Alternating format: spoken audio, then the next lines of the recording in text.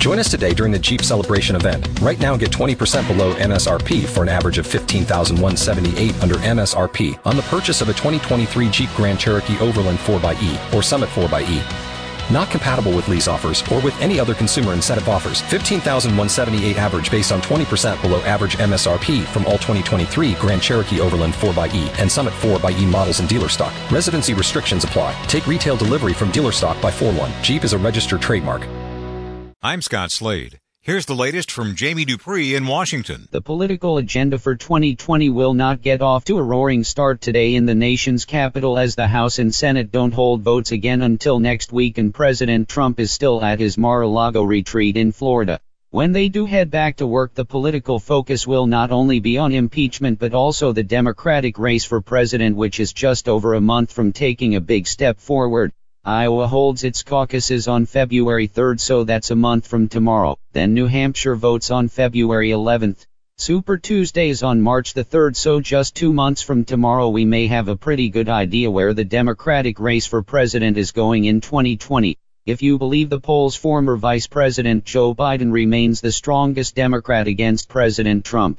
Jamie Dupree 2.0. The new year has arrived with an ongoing stalemate between the two parties over the impeachment charges against President Donald Trump. Remember, it was back a week before Christmas that Democrats in the House pushed through 2 articles of impeachment charging the president with abuse of power and obstruction of Congress.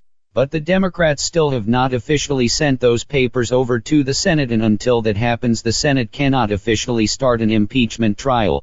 Democrats are still demanding that Republicans agree to call White House officials to testify who refused to appear for questions before the House impeachment proceedings, but Republicans have basically said Democrats are getting cold feet about forcing a Senate trial.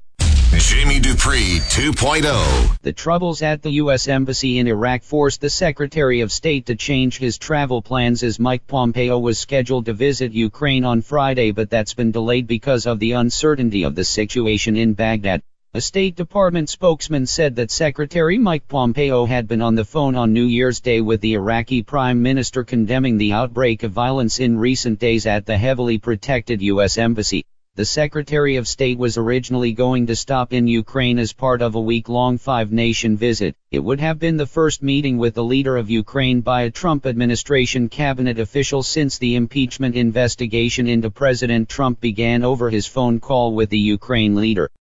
Join us today during the Jeep Celebration event. Right now, get 20% below MSRP for an average of $15,178 under MSRP on the purchase of a 2023 Jeep Grand Cherokee Overland 4xE or Summit 4xE.